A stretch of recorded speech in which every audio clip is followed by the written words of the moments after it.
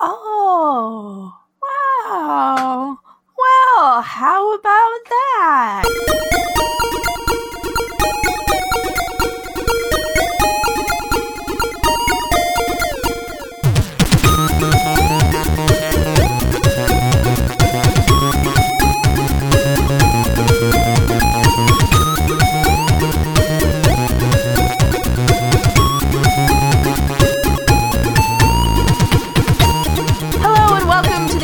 Games podcast. This is episode 151. Grab your wand. Let's do something magical. Shane is out again, but we have Derek. Classic Shane. And Josh. Hey, everybody. And me, Courtney. And so this week we're going to talk about stuff that we've been playing, and also not so much about some of what we've been playing, because we do have a special episode coming up, hopefully in the next few weeks. Yes? No? Maybe? But Josh, what if... You guys are not helping me here. You know I hate this. You can help me a little bit, because I am so awkward and weird and not meant for this part of the job. It's okay. You can't get better without practice. Can't get better without practice. Sucking at something is the first step to getting kind of good at something. Yeah. Didn't Jake say that? From Adventure Time, yeah. Hell yeah. I thought it was a Chinese proverb, but... I think you might be right. I'm pretty sure it's Adventure Time. We should just we should have a list of Rick and Morty quotes that we keep for when Jane's not around. Like when they were on My Little Pony. Or for when he is around, and we should only say them when he is around. No, because then he won't show up and then we'll have to do all the hosting. He didn't show up anyway. I mean, you're not wrong. Where is he? Where was he 2 weeks ago? He's not feeling good. I'm not feeling having good. Some troubles. I know. I'm trying to be. It's fine. Control your man. Come on. Yeah, good luck with that one. I don't know. I have some funny stories I should tell you guys later. Anyway. What have we been playing this week? What do we want to talk about? Josh, what have you been playing? I mean, I've been pretty much playing all the same stuff I usually do, so I'll skip all of that and go straight to God of War, which we haven't been playing since the last time we were on. And yeah, like we were mentioning, we're going to do like we hinted at, we're planning on doing a special episode talking about it in full detail, so I won't go into it too much, but I think I'm at about halfway through the game. I think that it's... Have you said what game it is yet? I don't think you've said the game. He said God of War. Did he? Okay. Yes. I played God of War. God of 4. Boy! God of 4 is what I'm calling it. Because for all I know, everyone thinks I'm playing the PS2 game from like 15 years ago. But isn't it technically like the fifth one? Yes? No, because all the other ones are prequels and spin-offs don't count. Oh. Okay. All right. Yeah. But I don't know. I feel like in the tone of the game, I don't know if you guys have played the other ones. I played some of the other ones. So I have, yeah. So it was like the story in part 1 was like, you know, he like rages and then he kills Ares and then he tries to kill himself, but then he becomes the new God of War. And then after that, I was kind of like, well, it was kind of a shitty ending for him because it was like, oh, this isn't really what he wanted. And now he's forced to have this. And if they make a sequel, I wonder how that's going to go. And I feel like the first one, they weren't even necessarily planning for a sequel. And then the second one came out and the game just starts with him like rampaging and killing everybody for no fucking reason. And it felt so out of character and like it had nothing to do with how the first game ended. And it felt like it was just an excuse to make another one. And that's part of the reason why I really had a hard time warming up to, like, I always liked the God of War games, but I wasn't like a giant fan of them or anything. I thought that in a genre, when it's part of the same genre as like Devil May Cry and Ninja Gaiden and eventually like Bayonetta, I felt like all those games really did the same thing better than God of War did. Like God of War really just had the mythology thing going for it. So, and then like the second game especially felt so unnecessary, or like it didn't even really pick up where the first one left off. It was just like, let's just ignore how it ended and let's just come up with excuses to make him like ultra violent again and stuff. So when I'm playing this game, I feel like this is essentially the Kratos that I was kind of expecting coming out straight out of God of War 1's story. So I'm like, this one's like really intriguing because this is, I feel like, what the natural evolution of the character should have been. Maybe it should have been sooner, in my opinion, but I'm glad that they eventually got there.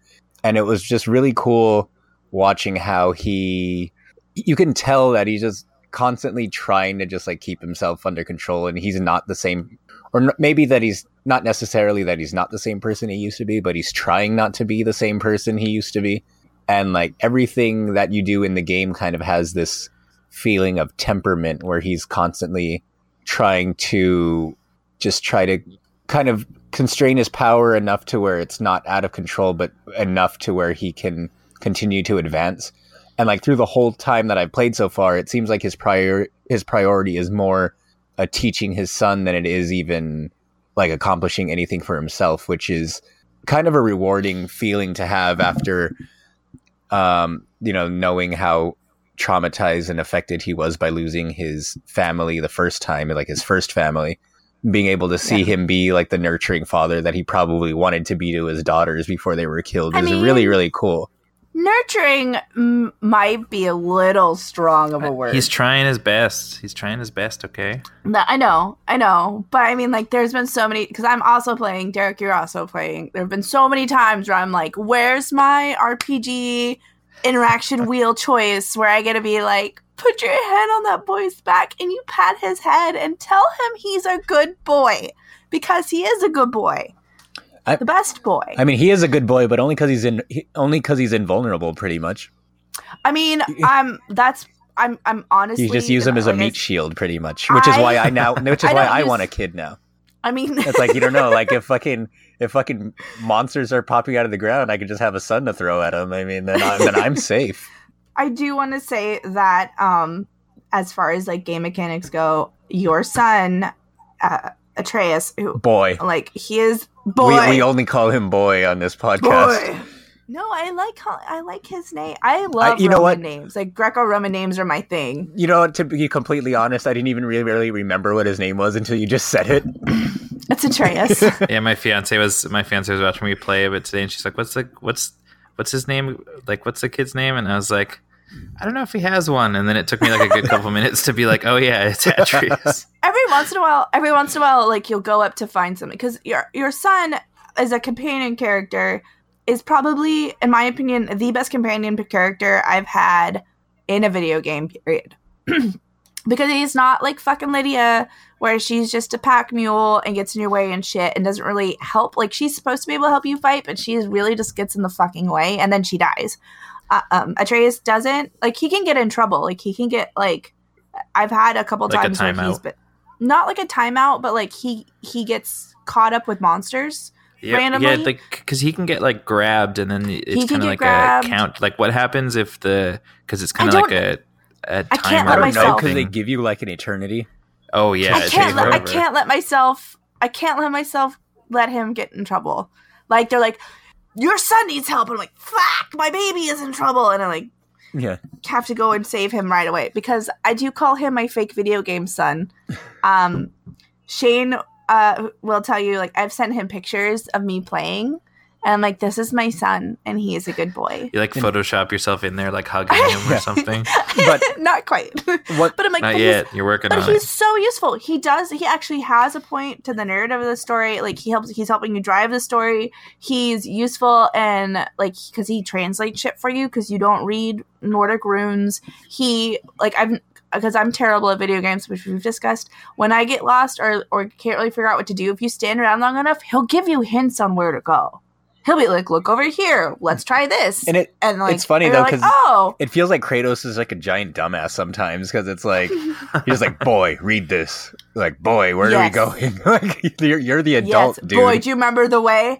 Well, but the way they did that is so nice, because there's so many different places for you to go, and we're having him be kind of like your Navi, but useful, is so nice. Yeah, I mean, he doesn't carry shit for you, but you don't. The whole reading thing is interesting. It reminds me of, and this may or may not sound terrible because I haven't said it yet, so we won't know until I say it. But like, in my day job,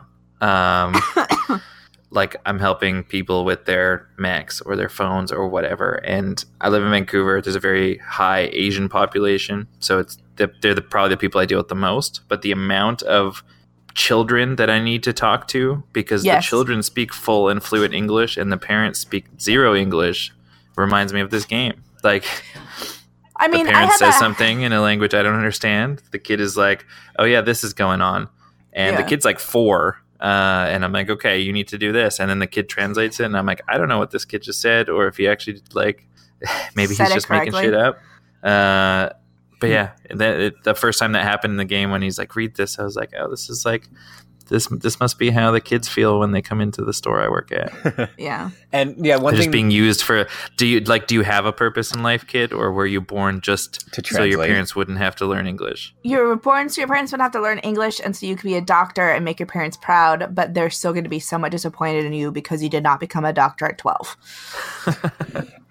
Like, one thing though that I really do appreciate about him, and it's a issue that I mentioned before, like whenever we talk about The Last of Us and the things I had problems with, and this game's getting compared a lot to The Last of Us because of the relationship between the adult and the kid, but I really appreciate that, like you all mentioned, that Atreus plays such a big role in the combat, but not just that, but like his main role is essentially to distract enemies so that when he hits them with his arrows, they'll chase him for a while.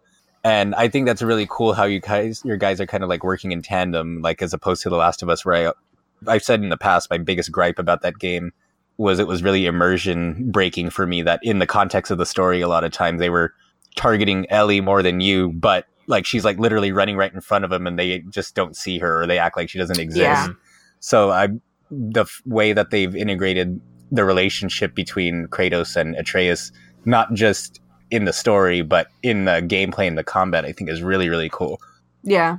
Well, and you can like upgrade his stuff. You can get him a suit of armor and he'll actually run around and grab health for you. If there's health nearby that you can't get at, he'll grab it for you and heal you, which is That's dope. Pretty cool. It's so useful. Guess who dies a lot?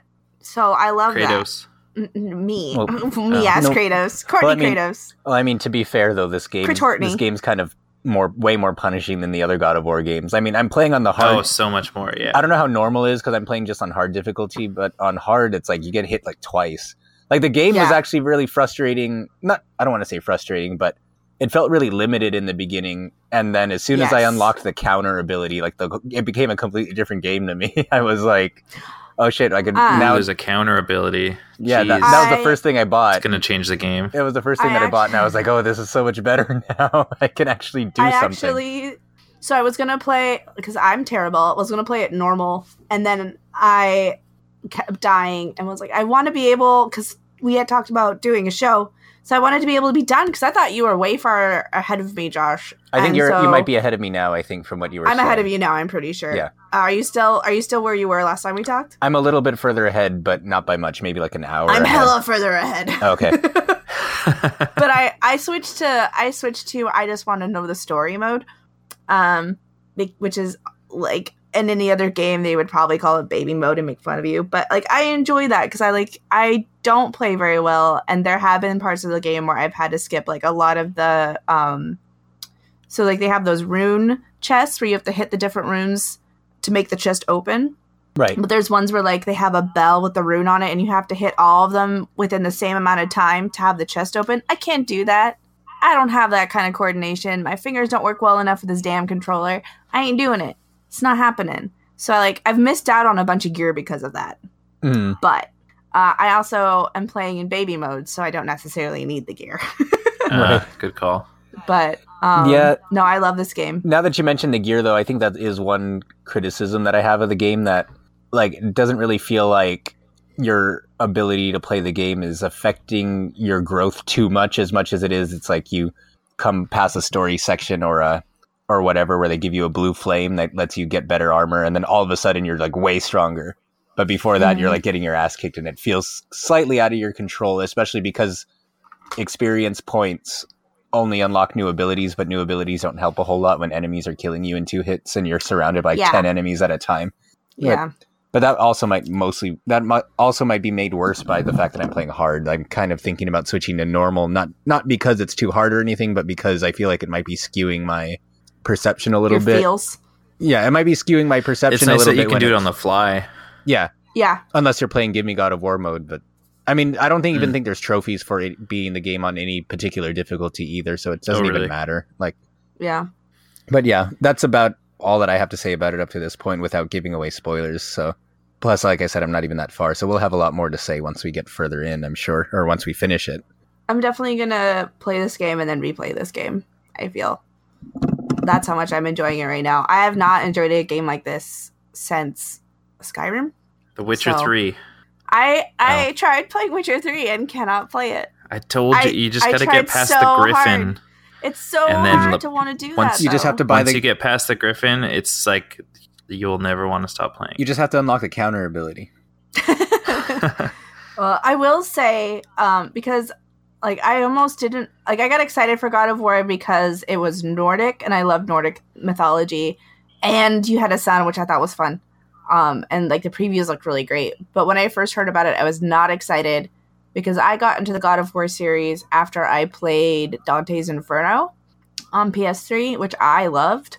And I wanted it to be story rich like that, and it wasn't. And I was kind of worried that this wasn't going to be story rich like that. But I will say that the gameplay in this is a lot different than the God of War I remember playing. Mm-hmm. I feel like it feels heavier story wise as well. Like it feels like there's more. Yes, it feels like there's more story, which I'm definitely down for. But like I feel like some of the stuff that I loved from Dante's Inferno and why I played God of War was like when you're in combat, having to do the button combos to do stuff. Like you have to hit X now in order to finish this finishing blow on this monster that you're fighting. There's not as much of that. So like you'll hit like the circle button a couple times and it'll do something, but it doesn't feel like it's actually contributing to the action that's happening because you push a button once instead of having to push like 4 buttons in combination in order to get like that finishing move. And I do miss that a little bit, but we've talked about God of War a lot. We're not going to be talking about it that much. Have you played anything else, Josh? You want to talk about anything else? Thinking about it, something stupid happened in one of the games I was playing, but I can't remember what it was. You know what? Forget it. I haven't played anything else. Fuck it. Fuck it. Derek? Well, I've been playing some God of War. It's pretty good. How far have you gotten? So I was playing a little bit today, and I just met that witch lady and saw the witch lady's house. So probably way, way, way behind you guys, because that feels like about 2 hours in, potentially, maybe a little bit more or less. Yeah. I'm so impressed with this game. And it feels so different from the older God of War games. And I remember those games, and I loved the first one, and I feel like I don't really remember God of War 2 or 3. And then, what was the other one? Judgment or something? Oh, Ascension was the prequel. Ascension, okay. So I didn't play Ascension, but I don't really remember 2 or 3, but I remember being super into 1. And I don't know why, like, I feel like I was like 14 or 15 when it came out, and it was like this crazy action game with tons of blood and gore and like nudity, and I was like, this is so mature, like wow, like how did this end up in it? And it was like heavy metal with like all this stuff is what I remember, and like how did they allow this into a game? And like which is funny because now when I look back on it, it feels very like, I don't know, like 90s, like edgy, like edgy, like it's trying to be edgy, like the second Prince of Persia game where they added the metal and stuff like that. We need to do a special episode one time of just talking about all the fucking bullshit edgy games that were coming out in like the mid 2000s. It was like fucking Jak and Daxter got turned edgy for no fucking reason. They tried to make Ratchet and Clank all edgy by making it like fucking what's the like fucking Death Tournament, and they got rid of Clank altogether for like one game and was trying to make it like super fucking violent. And then you had Bomberman, who was like the guy in the suit. Oh yeah, like, what was that, like Bomberman Zero or something? Oh my god, yeah. Like that's a discussion for another day. But yeah, and I just feel like I remember it being super cool. Like, and I was so into it at that point.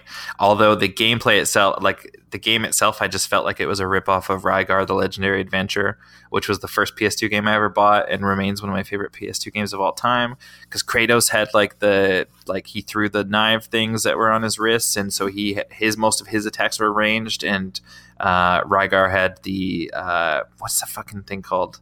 Like the disc blade or disc wheel or something.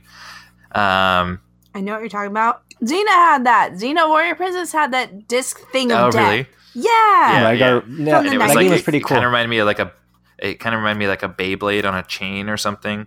Xena would just throw her special and it would come back to her on her own because she was like super dope. Because it was TV magic. Yeah. It was the 90s. But this game feels like it feels actually mature. Like it feels deep, and it feels like the story feels. I mean, we're dealing with like Kratos is a god, and like that first fight that you get into shortly after the game begins with. I don't know who that character was. The stranger with the tattoos. I don't know if you find out, but that was like such a fucking cool fight scene. Oh yeah, it is so cinematic and so dope. Like there was so many moments throughout that first 30 or 40 minutes of the opening of the game where I was like, what, like just wow, like this is unbelievable. This is so cool, and it feels like really grounded. Like it doesn't feel.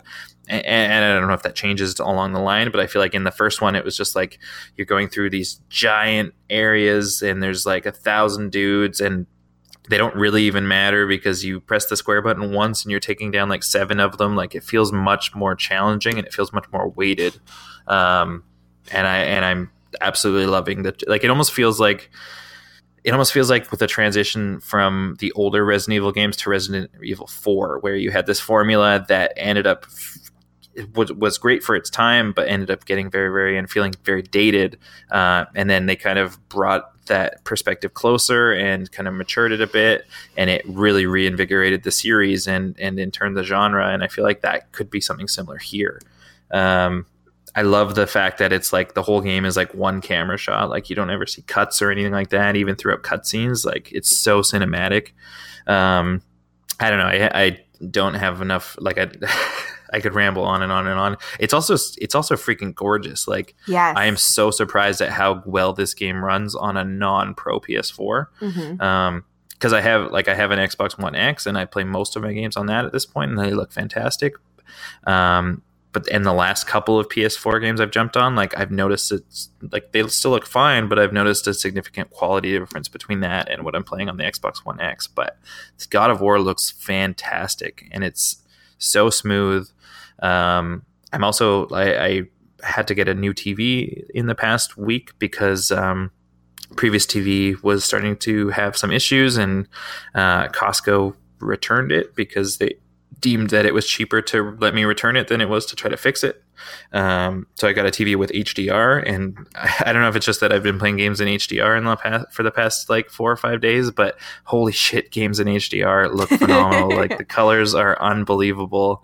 God of War was one of the first games I tried in HDR, so maybe it's like especially noticeable, but like just the contrast of the dark to the bright areas that are visible on screen at once, and all the insane range of different colors. It's just insane.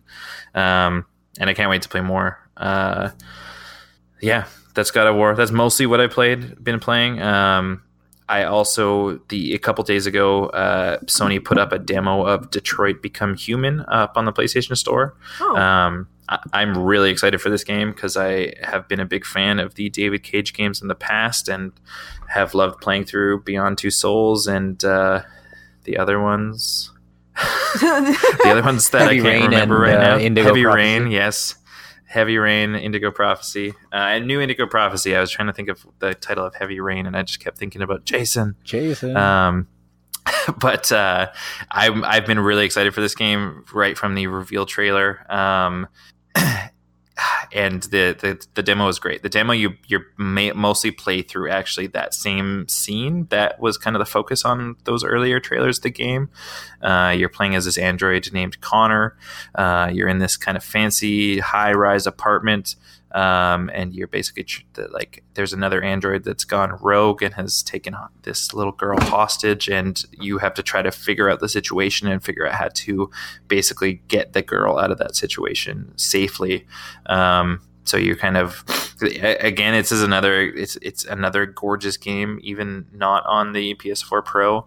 It seems to run really smoothly, although the level in the demo, it's a pretty constrained area. You're playing through like an apartment, so it's indoors. It's quite tight spaces, but everything looks really, really pretty, and there's a lot of interaction with the environment as well. A lot of things you can look at to kind of pick up the, what's going on in the world around you and stuff like that, which is kind of neat.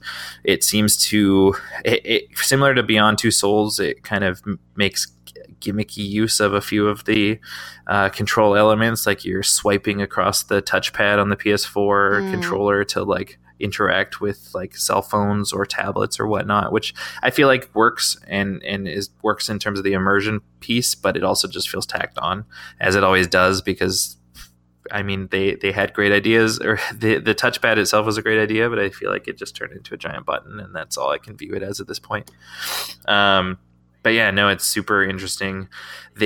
One of the things that they've done differently from the previous games, because all of their games have been very choice based. There's different paths that you can go on based on the choices that you make. But this is the first time they actually, like, after you play, I'm not sure if it's after you play through a scene or if after you play through the whole game, but they actually kind of pull back and you can see the forks in the road that you took and the paths that you took. So you can actually choose to go back to another point and make a different decision if you like. So you can see a different outcome. And the demo is pretty quick. Like, it takes about 15, 20 minutes, I would say, to play. So I finished it and I went back and deliberately made some different choices. And it is quite interesting just how different like the dialogue trees are, but as well as the resolutions that happen at the end, because basically at the end of this demo, like, and it, I mean, it's not spoiling anything because it's in the trailer itself as well, but this rogue android is on the ledge of this high rise holding this girl and about to drop themselves or just her off the building or whatnot. And on the first playthrough, I managed to actually speak to him long enough and get close enough that he fell back and he was taking this little girl with him, which was like quite a shocking moment. Like the way it's, again, it's just like God of War, is super cinematic, and I feel like it was really, really intense. A lot of these moments, like, you kind of feel your heart rate rising because they did a really great job of attaching you to these characters just based on your exploring the environment and stuff like that. But yeah, my first round, he tried to like pull the girl off of the high rise with him, and your character I chose to run up and grab her, and my character actually ended up falling as well, but the girl was safe. And then I went through to play that section again, and this time I had picked up a firearm that I had found off of a police officer that had been shot, and I actually shot this guy first, and the girl was safe, and so was I. So it'll be cool to see kind of how that plays into the actual game, because it seems like you'll play multiple characters in multiple storylines, as you often do in the Quantic Dreams titles. But I can't wait to play it. It comes out in May. It's going to be really good. Sweet. That's it for me. I play God of War. That's pretty much all I've been playing, because it's amazing and I'm unemployed and I have time to play it. So... I mean, you were always unemployed, but you were in school. Now I'm unemployed and not a student. So I feel like I have, like, before I was like, oh, I have school and like I'm still a contributing member of society. Now I'm a bum. It's fine. But I get to play God of War all the time, which is awesome. So I have been trying to like get up and do some responsible things, like working on my applications and stuff. But then I just play God of War. I did play a little bit of Overwatch coming off my vacation, because I haven't been playing games really since our road trip. And I think like I fired up Overwatch for the first time earlier this week since before I left. And I played for a while and it was fun, but I mean, I haven't had the desire to really play again, which is kind of sad. And I've been getting shitty loot boxes, which I think kind of contributes to that. Like, every loot box I get are sprays, duplicate sprays, and voice lines. So that fucking sucks, Blizzard. Yeah, tell me about it. That. Like, I got one legendary pretty much at the beginning, And then since then, I got one other legendary, and it was like Goth Zarya or some shit. Yeah. I haven't gotten any skins out of the box since I got my Zenyatta skin at Halloween. So cool. I want the new Mei skin, the cute one where she's like in her fucking pajamas, because I love her in those pajamas, and I don't even play Mei anymore. Really. Maybe if I start playing her, I'll start getting stuff in my boxes. And then I did download the Harry Potter mobile game, because I have a friend who got it, and she told me to reminded me about it. So I downloaded it and I played it today. It's awful. She was telling me it was awful, but she's not really a gamer. She likes to play some mobile games and stuff, but she doesn't play video games on the PC or console. She doesn't have one. But it's awful. It's like the world's worst tap game. Because that's all you do. So, like, I think we heard about... It's because it's just like tapping and timers, right? Like, you just not even like tapping and timers. Yeah. You're just waiting for stuff to, like, you have to tap so many times to, like, oh, concentrate, tap 3 times. Ask questions from your teacher, tap 3 times. It's not really interactive. Like, there's a little bit of a storyline. They're like, oh, you have a brother who's missing, and it's like a scandal. I don't know why it's a scandal. My brother's missing. But like, it's not very interesting. I was kind of expecting more, because like, I think when this came out, they said that the people who are working on Pokemon Go would be working on this. So I was expecting some like AR type options. So that is a different game. Is that a different game? It's supposed to come out. I believe it's supposed to come out later this year. Okay, good. But it's a totally different game. Okay, so this game is definitely piggybacking off that then, because my friend also thought that was this game. But yeah, it's just a microtransaction mining game basically, and it's not even fun. I was kind of hoping. I did hear that the story is quite interesting though. No. How do you feel about that so far? It's not. No, I don't really like, because the story's kind of sandwiched in between these forced tapped actions, and you're tapping so hard to get through the tap actions that you're missing the story. So that's kind of lame, because like I know vaguely what's going on with it, and my friends played farther than I have, but it's just like it's not really interesting enough to where like I'm slowing down to do the tap actions to figure out what the story is, and everything it's very linear and forced. I feel like people are like trying to like it a lot because it's a Harry Potter game, and it's the first Harry Potter mobile game I think we've gotten. But I don't like it so far at all. How could they, like, what would make you like it more? Well, part of our complaints, so like from the top, like when you go, like having these weird forced tapped interactions are awful. Like you're in class, like I went to Charm's class today. I'm in class. They made me tap a bunch to like ask questions and stuff, but I didn't have to do really anything. I'm just tapping on the screen to tell it to do the 3 actions. And then you do have to do like a little symbol, a swipe symbol to do the actual charm thing. So you're doing Lumiose, you have to do a little V sign on the screen. That's not too bad. Okay.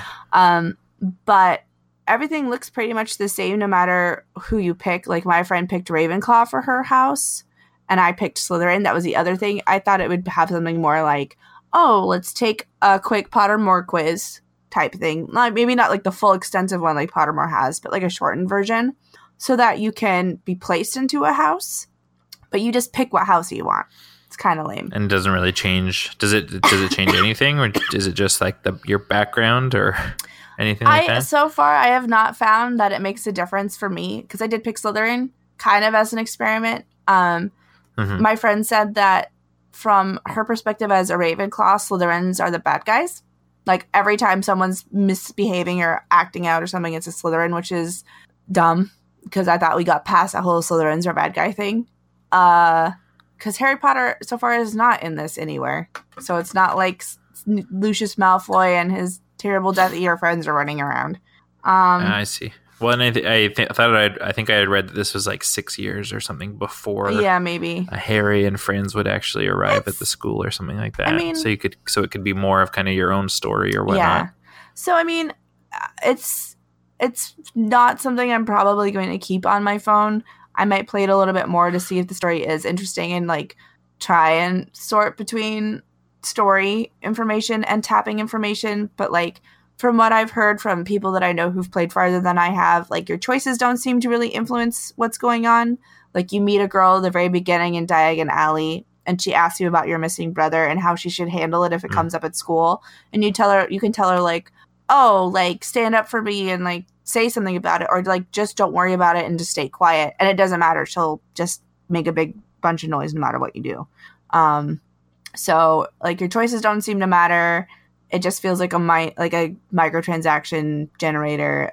Not in love with it. Also, your characters are vaguely racist looking, in like a weird way. So like my character, when I was making her, was very white looking, and then all of a sudden in all of the animations she is not white looking out of nowhere. Like everybody gets a lot darker, and it's not like my friend and I were talking about it, and it's not in like a let's make sure that everybody has options and that we're being politically correct and giving people of color a choice in how they look in the game. It's just randomly your character turns, like my character looks very Asian out of nowhere. She wasn't that way when I started, and now she is. So it's really confusing, and we're not really sure what's going on with that. So there is that. I don't know what happens if you have a person, like a character who looks like a person of color, and then you put her in. Do they get whitewashed? Who knows? But we both mentioned that to each other, like I'm like, did she change? Does she look weird to you? And she's like, yes, she got. Like, she's not what I started with, and we're talking about it, and, like, that's uncomfortable. Maybe you have to pay to get the race you want. Maybe you have to pay to get the race you want. You have to pay for that white privilege. Who knows? And is it just single player, or is there any multiplayer aspect to it? So, there is... So, that's also not clear and very confusing, because she was talking about... she's at the point where she's earned a bunch of house points, because you do earn house points for your characters, and there's a leaderboard... But she's not sure if those are actual players, because you pick a first and last name. Okay. But it's not, or if it's just like generated. If it's just like it, yeah. So that is also, and she's like, because it was billed, at least from what she was said, she thought it was supposed to be more of an MMO where you can maybe not interact with people, but at least like what you do in the game helps out the house that you belong to, and that's not clear. So far. I give it a 2 out of 5, and that's a 2 out of 5 hoping that it gets better, or that like the story might get interesting if I can sort out what's going on with the story between all the tapping. So it's just not my favorite, but I am looking forward to that other game, because that's the one I thought this was, and I was really excited for it.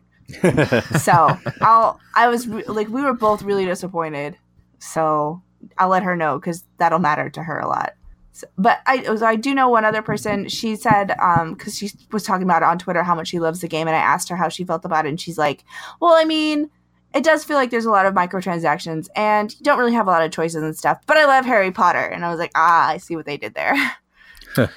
That makes sense. So I'm only playing it because it says Harry Potter. I mean, that's how most things work these days, I feel like, though. Yeah, but I mean, at least when I go, I'm playing this game because it says Hello Kitty on it, I'm actually enjoying it. So, Who knows? So the other one is called Harry Potter Wizards Unite. Ooh, okay. And it is by Niantic, so the same company that made Pokemon Go.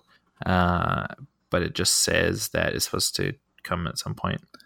Sometime this year. Actually, I mean, in the original announcement from Niantic, they didn't actually even share a date. They just said that it's their next project.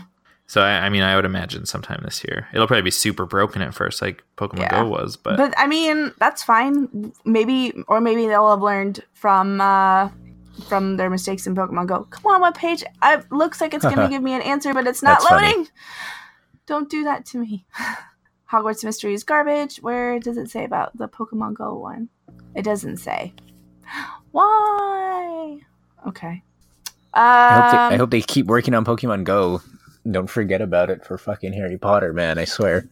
I keep they can keep updating Pokemon Go, and I keep every update I read about, I'm like, I need to download that and play it again because it sounds pretty cool now. But also now there's so many Pokemon. Well, now that there's so many Pokemon, that In it. it's going to feel like a brand new game for you for like the next year. Yeah. My Sure. problem, But I feel like it's to the point where there's so many Pokemon. Because how many generations is it up to the third generation yeah. of Pokemon that are in the game now? So third is kind of where I fell out of it. So I don't know if I'd even recognize half. Well, of them. good. Now They you can get discover them weird. for the first time. Just wait till you get to the ice cream cone That's Pokemon true. and the trash Pokemon. That's a I've while seen from now, those though. guys. Oh. But then there's like daily goals and stuff now that actually seem to like give you a better reason to jump into the game more often rather than just like the streaks and stuff like that. Yeah, I'm about to- That was when I was like, oh, like that gives me a purpose. That makes me want to download it again. I'm really close to getting Mew. Oh, no Yeah. way. It's like from a set of special not really daily challenges, but like special challenges that you Yeah. have to complete in sequence in order to unlock it, pretty much. I wonder. So I have a question, Josh. Since you've been playing, since they have more Pokemon now, are Pokemon spawning more often and are more common and easily found? Because that was my problem when I played. Is because I live in the middle of nowhere, not by a city.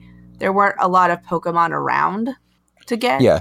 Well, I can't like me answering that question is probably not going to help you any because Because you live in LA. yeah, like Pokemon are I everywhere thought that all the they time. had here. tried to make it so. Like right now, like while you were talking, I caught 3 Pokemon Jesus Christ! because they just show up right outside my apartment. So I thought that they had tried to make it so they spawns were more plentiful in like rural yeah, areas. that's one of the purposes of their daily quests now is that every week when you complete, well, doesn't necessarily have to be 7 days in a row, but once you've completed 7 daily challenges, you get visited by a legendary Pokemon. Ooh. And you get to catch it that way. So that way, if you're a rural player, you don't have to do a raid where it's dependent on like 20 other people showing up within a short time frame and fighting it all together, because that was almost impossible if you were in a place where no one really played the game. But now it's like you complete the daily challenges and you're guaranteed to encounter a legendary, and you don't have to go through the hassle. Mm. Okay, I'm gonna download it and try it again.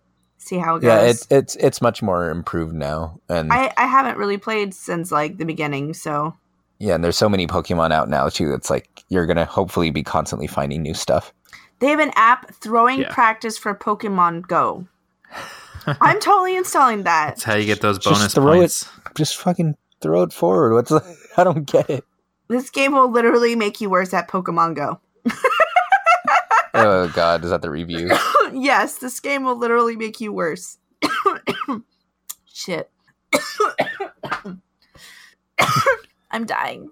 So, Help. so while Courtney keels over, did you want to talk about any of the news for the week, Derek? Yeah, sure. Yeah. First, the thing that I thought was most interesting, or one of the things I thought was most interesting, just because I knew Courtney had downloaded and was playing the Harry Potter, what's it called? Mystery The something. terrible Hogwarts Harry Mystery. Potter game. The terrible Harry. I don't think that's the title because I don't think people would download it if that's what That's it was true. called. Although Harry Potter is the first 2 words, so they probably still would. That was a joke. So there's Terry. actually an article from Polygon just noting that players are pretty mad because very, very quickly the timers and the wait times get absolutely Yeah. massive. So there's actually a point where you're already into 8-hour long timers about an hour into the game. What? So they know that there's a challenge early on in the free-to-play game where players become trapped in the Devil's Snare, the potentially lethal plant that Harry and his friends face in the Philosopher's Stone. Players are expected to use their energy, a resource that builds through completing activities and depletes during challenges, to get out of the Devil's Snare's vice-like grip. Except the app doesn't let players earn enough energy before encountering the plant. The alternative is to either buy more through in-app purchases or wait for hours, but players argue they don't want to spend actual money this early on. The scene occurs less than an hour in the game, and according to players on Twitter and Tumblr, it feels like it's forcing players to spend money on energy. I mean, that's like, I feel like that is fairly quick. Like, I feel like a lot of these free-to-play games that I've played, it's something where it's like they're throwing credits at you or whatever for the first hour or two to actually get you into the mechanics, to get you liking what you're seeing, and to get you comfortable with the game.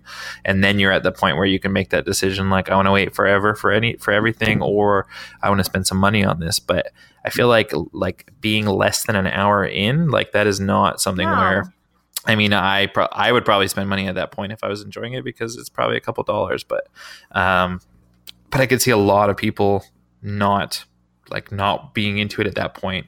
And then like, especially like, excuse me, I got the hiccups. Somebody from Android Police even noted that they encountered this at the 25-minute mark. If I'm at that point where I need to decide whether or not I'm going to spend money on this game at the 25-minute mark, like I'm probably just going to close the app and never open it again. Yeah, pretty much. That sounds pretty terrible. I mean, I'm actually kind of mad that I've been fucking using my data to play this game, which I just now realized. It's a waste. Jesus. Yes, doing things does use data. No, because I just thought it downloaded it to your phone and you can play like without having to use Wi-Fi or anything. So no. But I think like all of those timer-based free-to-play games are pretty data heavy. Not data heavy, but they use data because they need to keep everything in sync with the servers and stuff. Because otherwise, I remember like the early games that did that, or some like DS games that did that, or things like Animal Crossing. It'd be like, this is going to take like 30 days, and so you just set your clock ahead and it's done, right? I think it's to stop you from being able to do stuff like that. But I think one thing here too is this game just came out. This game just released. I'm sure that they're going to be receptive to that feedback and adjust things as things go on.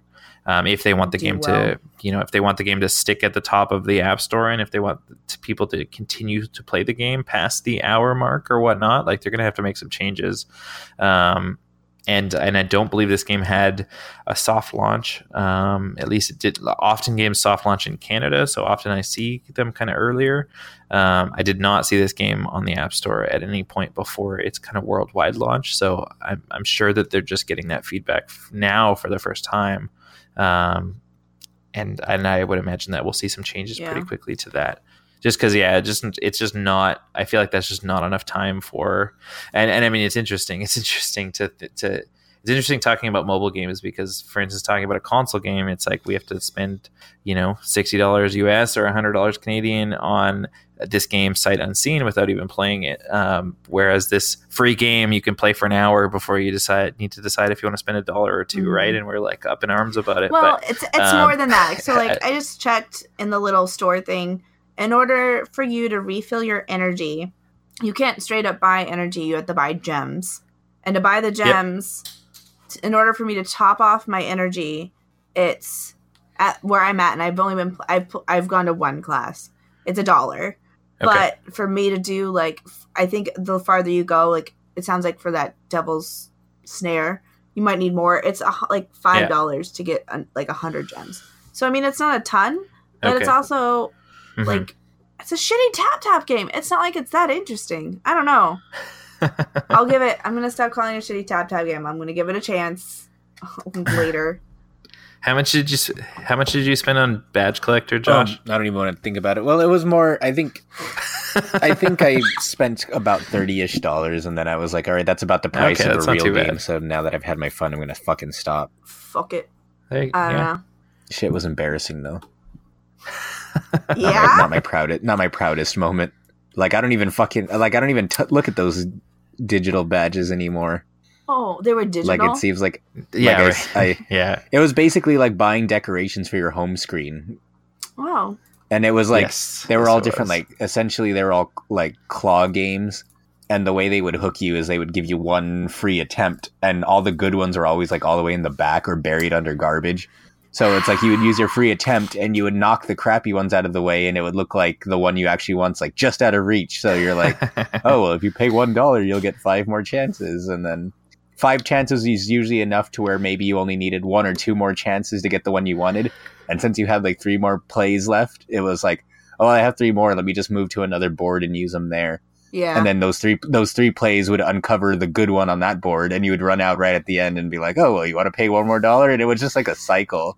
You know, like that game really felt meticulously planned to like constantly get you to keep spending money on it. You know those games you have where like you drop the coins in and you build up like a big like stash of coins, and it pushes the coins off the edge, and then you get like tickets back for it, like Dave and Buster's and stuff. Who else? Yeah. That's what happens with me with those games, and that's also what happens to me at slot machines. Yeah. Which is why I was not allowed to gamble when we went to Reno, because like I'm always like, just one more spin. It's only like, look, I got so close. Look how like I've got a lucky. I won one this time. I can keep going. Like no, like get me out. Don't let me go to a casino, please. That was the best thing about living in Alaska. Was like no casinos. I have a video of it. I need to find it and post it now that I'm thinking about it. But there was one board. It was like a Fire Emblem Sprite board, and the surf, because each board would have different surfaces too. So like it was an icy surface, so they would slide around more. And there was like a ramp with a hole in the middle, so it was like really hard to slide, or theoretically it's supposed to be really hard to slide them in. And I don't know how I did it or what. I bet Titus O'Neil could slide right in there. Could. But I don't know how I did it, but I like tried to grab like 2 badges, and then like they started just flying all over the place, and the physics got kind of fucked up, and they all slid across the ice, and they all went down the hole on like just on the free try. And I cleared the whole board with one attempt. I was like, fuck yeah. Why can't that happen every time? Then I never spend money on this thing. So in other news, this one's pretty small, but I thought it was just a nice confirmation that hopefully we are actually still going to see Red Dead Redemption 2 this year. There was an Amazon listing that was leaked. That was not officially titled yet, but it's basically a Red Dead Redemption 2 art book. That is slated for a release on October 30th, which is the same day that the game is supposed to come out. Of course, they could delay the game and delay the book as well, but I feel like, I don't know. I feel like that's less likely. But yeah, I just hope that it's a confirmation potentially that we are actually still getting that game this year. It sounds interesting too, because Rockstar is typically pretty secretive, I feel like, about a lot of this stuff, and has not released an art book based on any of its games before. But they note that it's not just art. Well, I guess it is kind of just art, but the book includes storyboards and behind the scenes inner workings of the game's creation, with a mix of detailed original art, concept, story, and character studies, sketches, and actual screen grabs of the end result that led to the creation of this spectacular game. I don't know. I would definitely be down for that. I think that Red Dead has really a unique and interesting art style, and I do love those art books. I haven't bought one in a while. The most recent one I got was like the Fallout 4 art book, but just seeing the concept art and seeing what that became in the actual game, I feel like is just really, really neat. And I just want to play Red Dead Redemption 2 on October 30th, so please don't delay it. I was gonna say, like, I was pretty sure I saw that they were releasing it sometime this year. So yeah, it was supposed to be earlier. It was supposed to be last year, I think, and then it got to. It's like Rockstar just delays stuff a lot, basically. The only other piece of news I was interested in, being a big fan of Microsoft's Game Pass, which I've talked a bunch about, is they've just, being that we are almost in May, they've detailed the games that will hit Game Pass in May. It's a pretty decent list. We've got The Escapists, Homefront: The Revolution, Overcooked, which is probably the most fun local multiplayer game ever made, aside from Mario Kart. Seriously, like, have you guys played Overcooked? Nope. You guys should look into Overcooked. It's pretty unbelievable.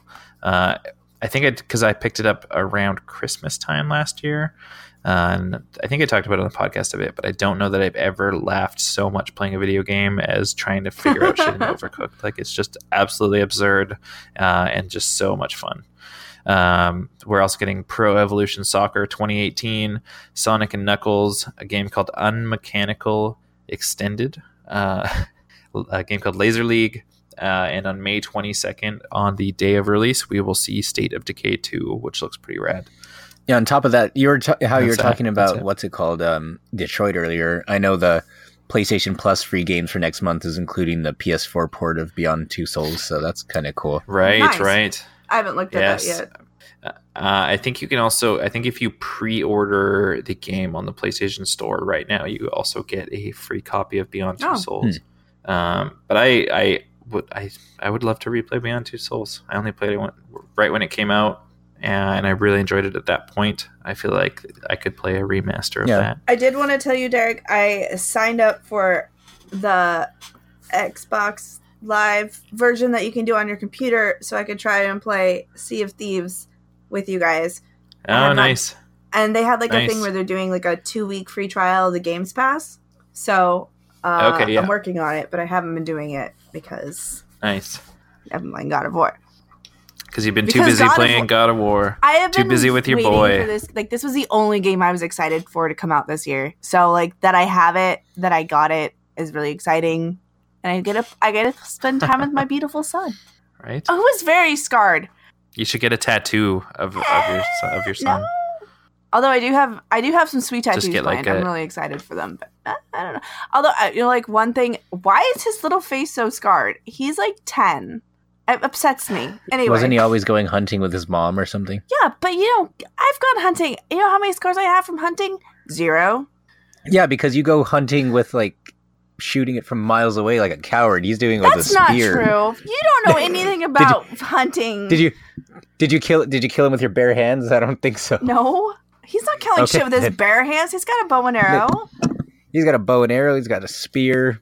He doesn't have a spear. I bet his mom is killing shit with his bare hands. I feel like isn't it that he never was like, able she to go took hunting? him hunting, but because- like he wasn't like a good hunter yet. Like he was learning. Oh, I thought he just said Oh, there you go. That's what. Because he was always sick or something. He right? is always sick. Maybe he just had syphilis or something, and those are all scars from that. Oh my god, my baby does not have syphilis.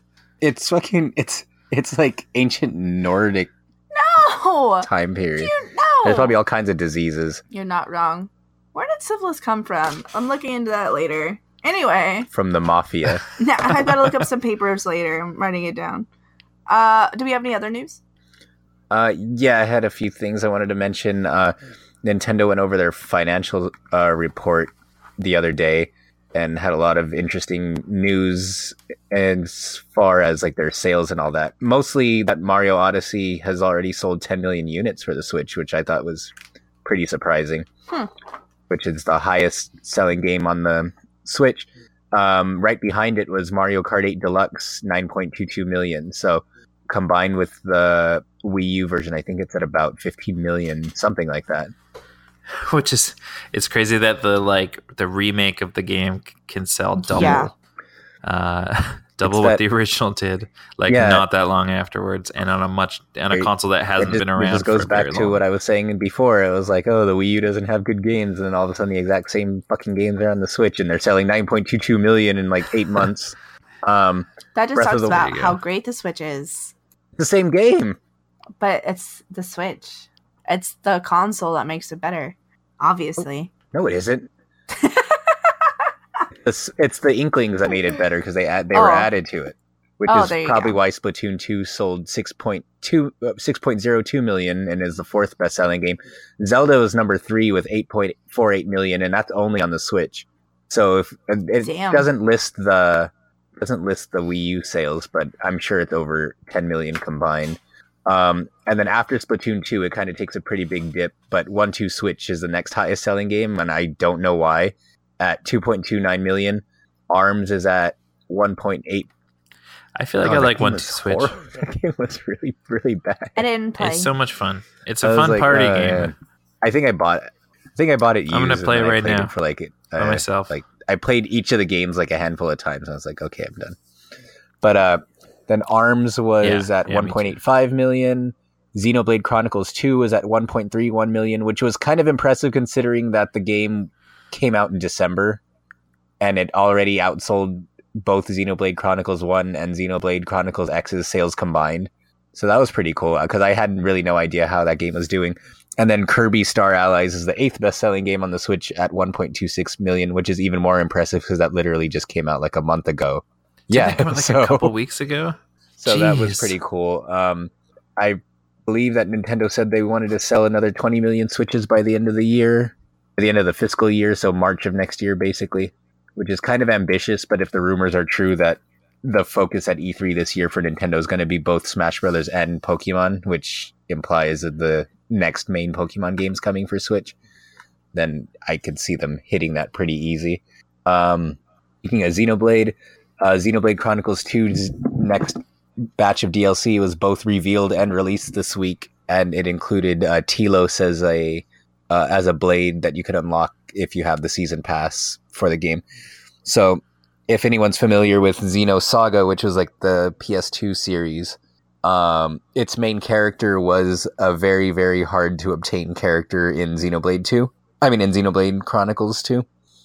So with this DLC, Telos is basically like the evil version of the main character, like the evil version / rival or whatever. So they're releasing her as DLC, which is further fueling the speculation that they're going to release some kind of a Xenoblade collection for Switch, which, as we were talking about a few weeks ago, games that should get remakes, that's one of them, just because of the niche popularity that the game has had, and being able to bundle all three together when those games are so expensive individually now would be a pretty cool idea.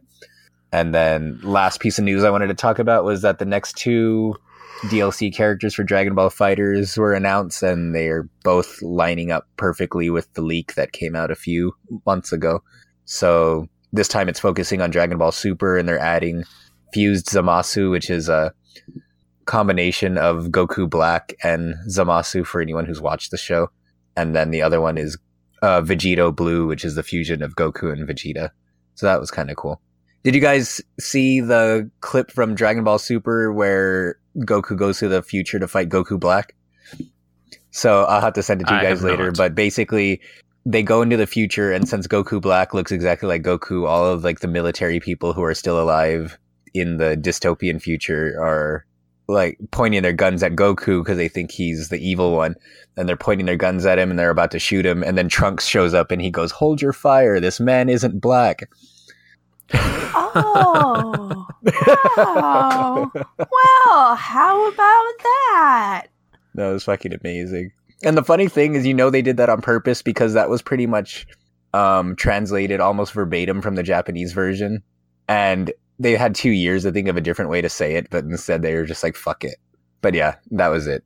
Was there any news that you wanted to talk about, Courtney, before we... I have one important note here. It says, fuck E3. Yeah, that was the last thing I wanted to talk about before we finish I have no up. News. I have not been keeping up. I've been playing with my too busy with her boy. So I'll keep it short, but basically Jonathan emailed me last week saying, "Oh, there's one more pass for E3. Do you want to sign up?" I'm like, "Cool." So I go on the website, I go through the process, and then when you get to the end of the application process where normally you would send your credentials, which was usually a scan of your business card, a scan of your state ID, and like 2 or 3 articles that you've written. Instead, I go on this time, and it's like, you need 2 items of verification, one of which it needs to be like a pay stub or a tax document with the business name on it and your personal name on it. Yeah, like all this shit, like all these like essentially like business documents proving that you're a business, and then one of the 2 documents had to have your name on it. And of course, the only person whose name's going to be on anything is Jonathan, pretty much. Well, we don't get paid. So yeah, so this year I'm not going to E3, and it's because seemingly, what it seems like to me is that they're trying to, you know how last year we were saying that it was so crowded because they had all the paid tickets. Yeah, I think what they're doing is that they're trying to let less people in, but instead they're like filtering out like small independent websites. GG. And making more room for more people to pay, because it literally says like underneath where it says where your credentials are, it goes, "Oh, if you don't have the credentials in time, you can feel free to buy a regular pass for $250.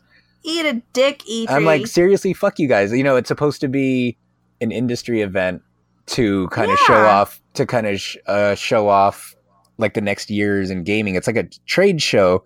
And now that they got their little, and this is kind of what I was worried about last year. I'm pretty sure I was talking about on the podcast how I was afraid that if they make them enough money over it, it's going to be like focusing more on like essentially just treating it as like a Comic-Con style thing and not actually a trade show anymore. So now it's like, it's only reserved for the people who are going to spend $300 and like the IGNs and Polygons of the world. And then anyone who's below that, it's kind of like, fuck off. We don't need you. You guys we're making all this extra money off of everyone else, and it's really, really shitty. Especially, when people have. I mean, it was hard enough to play. It was like hard enough to get in and play the stuff that you needed to cover for the site before that, and now it's like twice as crowded. And now they're filtering out people like smaller websites and smaller writers and freelance writers and stuff. It's really, really terrible. But Fun. they're laughing all the way to the bank, so I'm sure they don't give a shit. But still, fuck off E3. I don't really care anymore.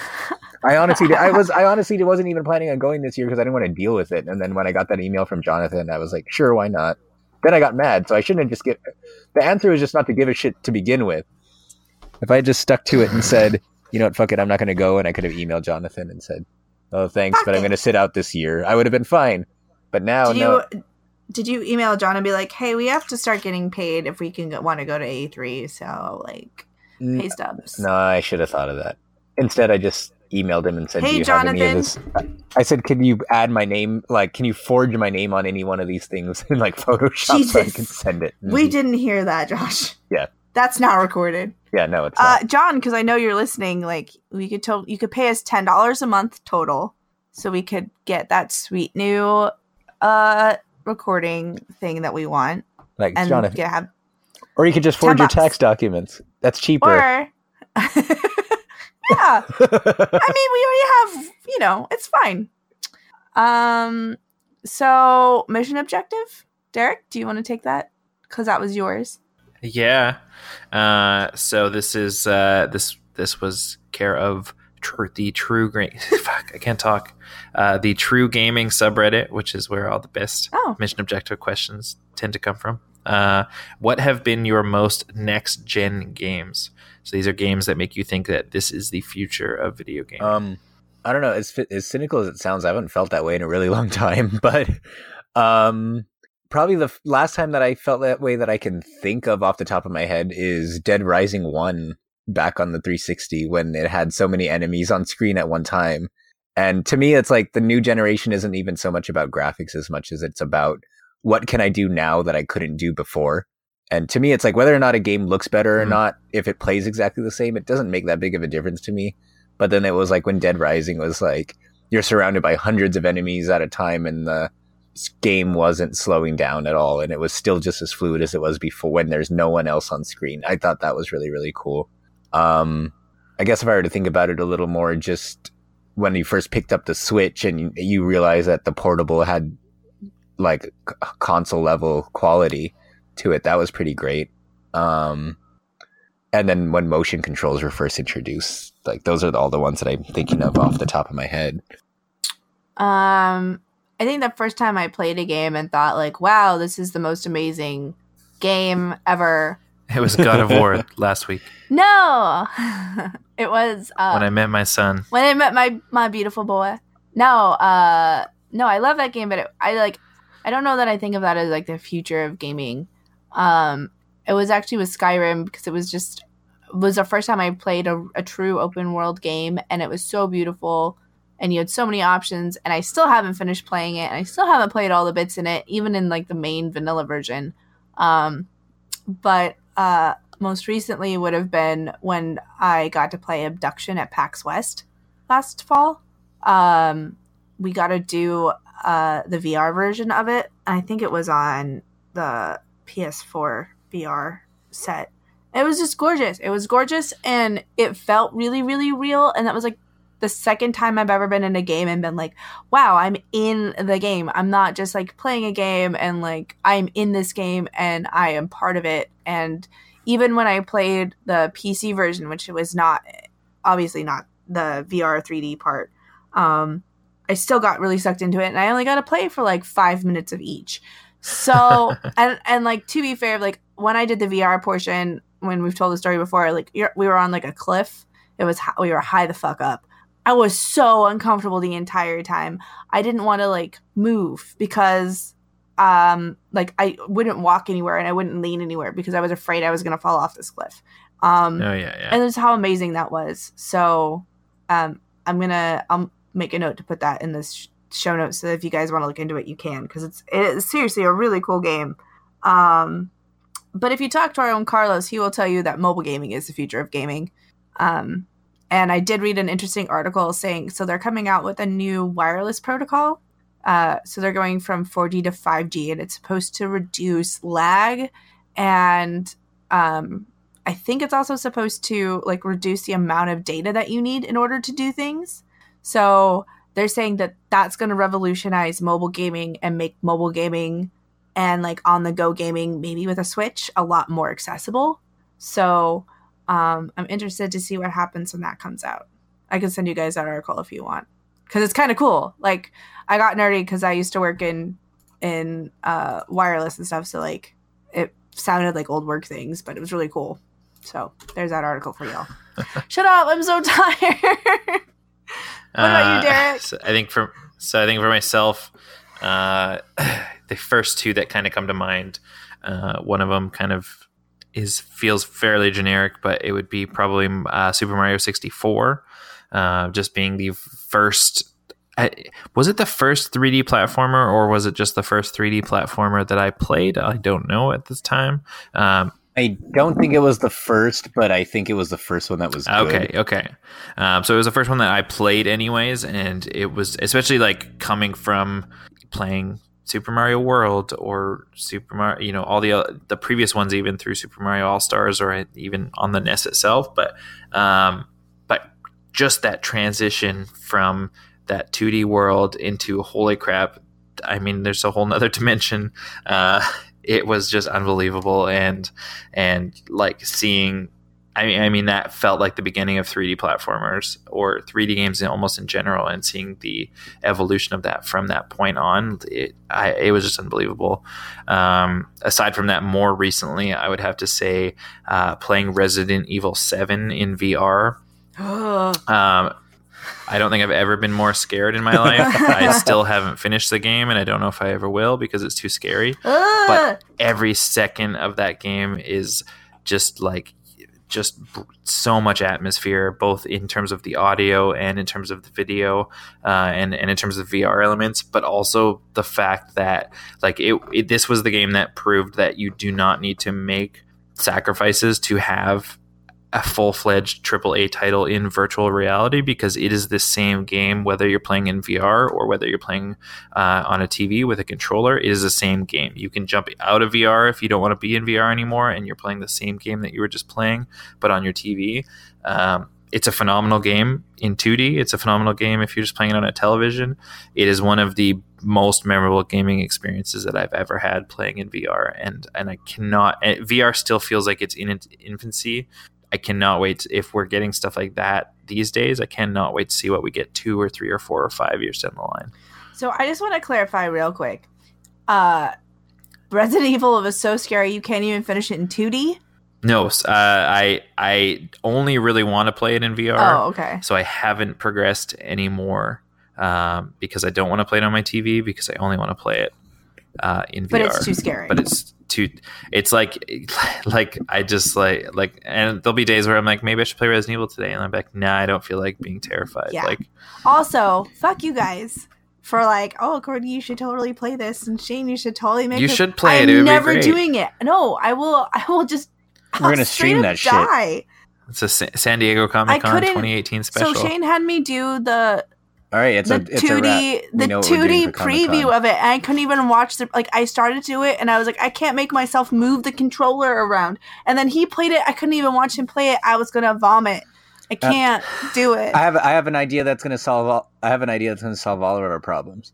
We'll stream one of us playing it while Courtney's wearing the VR headset. No! Oh, so that no! it's not even. It's That's not awful. even in her That's control. even worse. I don't even know. I was just thinking, like, could I play it if I was drunk? I don't even think I could play it if I was drunk. I think you would just end up with the drunk, scared white girl on your hands, and you don't want to deal with that. And one thing I wanted to add, when I was listening to Derek, I remembered his story with Mario 64 reminded me, and this is probably my legit best answer now that I had time to think about it, but I remember when the PS2 first came out, and I was walking to the swap meet to buy one, because that was like the only fucking place that had it on launch day. The swap meet? And I saw, there was a swap meet near my house that had it. Like, isn't that just where people get together and like trade shit? Essentially, but this swap meet by my place had like little shops. Okay. And one of them was like a video game shop. Okay. And so they used to rent like Game Time, where you could pay like $5 an hour to sit there and play whatever game you wanted. And so they had the PS2 set up there, and it was the first time I had really seen it in person. And the person was playing Madden, And at first, when I was walking up to the store from afar, I thought he was actually just watching a football game because that's how real it looked from a distance. And I remember thinking, like, oh, I've never seen, like, there's such a huge jump in graphics and to the point where it almost looks photorealistic. And come to think of it, like, when I think about that moment and I compare it to every generation after that, I feel like that was, like, the biggest jump from one generation to another in terms of, like, visual quality. Because now it's like from the PS2 to the PS3, it looks more realistic. And from the PS3 to the PS4, it looks, you know, more smooth and higher resolution. But I feel like the PS2 era in a lot of ways was like pretty much the peak of visual quality in terms of like how much it could improve, and everything else since then has kind of just been polishing and building on what that particular generation was. So now that I'm thinking about it, that was probably my biggest like next gen feeling. Cool. Yeah. Is You're that still it? thinking about that Resident Evil? Yeah, I'm really uncomfortable right now. Like, it's dark outside. I think we should make it happen at Comic-Con. For like 10 minutes. Just commit to 10 minutes. 10 minutes? That's a long ass time, Derek. It's not that long. That's a long time. Oh, I'm so uncomfortable. I think that's it. I'm starting to cough. I'm getting the fear coughs. The fear cough. The fear coughs. Next comes the fear vomits. I'm not a delicate vomiter either. It won't be pretty. Yeah, I think that's it. Right? Yeah, I think so. Cool. You can find us on Facebook, where hopefully we'll be posting more things all the time. I put Better, more things all the time. Better, more things all the time. Like, that should be our slogan. And then proceed to not post anything that's better nor more. Nor things. No, because that was a little jab at Shane, because he did get episode 150 up, but did not make a post on Facebook or our website, geekscape.net. So I'm going to be backfilling that. You can find us on Twitter now that I have the Twitter, but I haven't been tweeting. But if you would like to, you could tweet at us and I'll get notifications and hopefully be more involved in it. What about you guys? Where can we find you? I'm at DCranevelt on Twitter, and I'm Captain K17 across gaming platforms. And I'm at Inu Joshua on all gaming platforms and social media. And I am at AK Geeky Girl on Twitter, and I think I'm Geeky Girl AK everywhere else. And if you're desperate to find me, tweet me, and I will do a thorough background check to make sure you're not a murderer, and then get back to you. So that's it.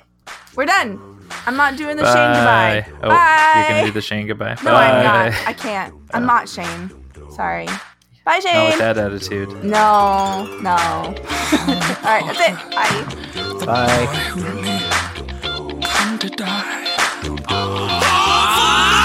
This week I'm ice cold. I'm Baltimore, that white gold.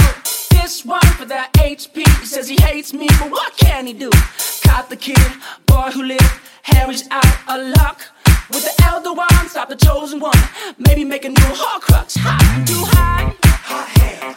Got an oil, try and stop this man. I'm too hot. Hot hair. Make a headmaster retire, man. I'm too hot. Hot hair. Don't say my name, you know who I am. I'm too hot. Hot hair. I'm bad about this curse, about to down now. Albert sent you, hallelujah.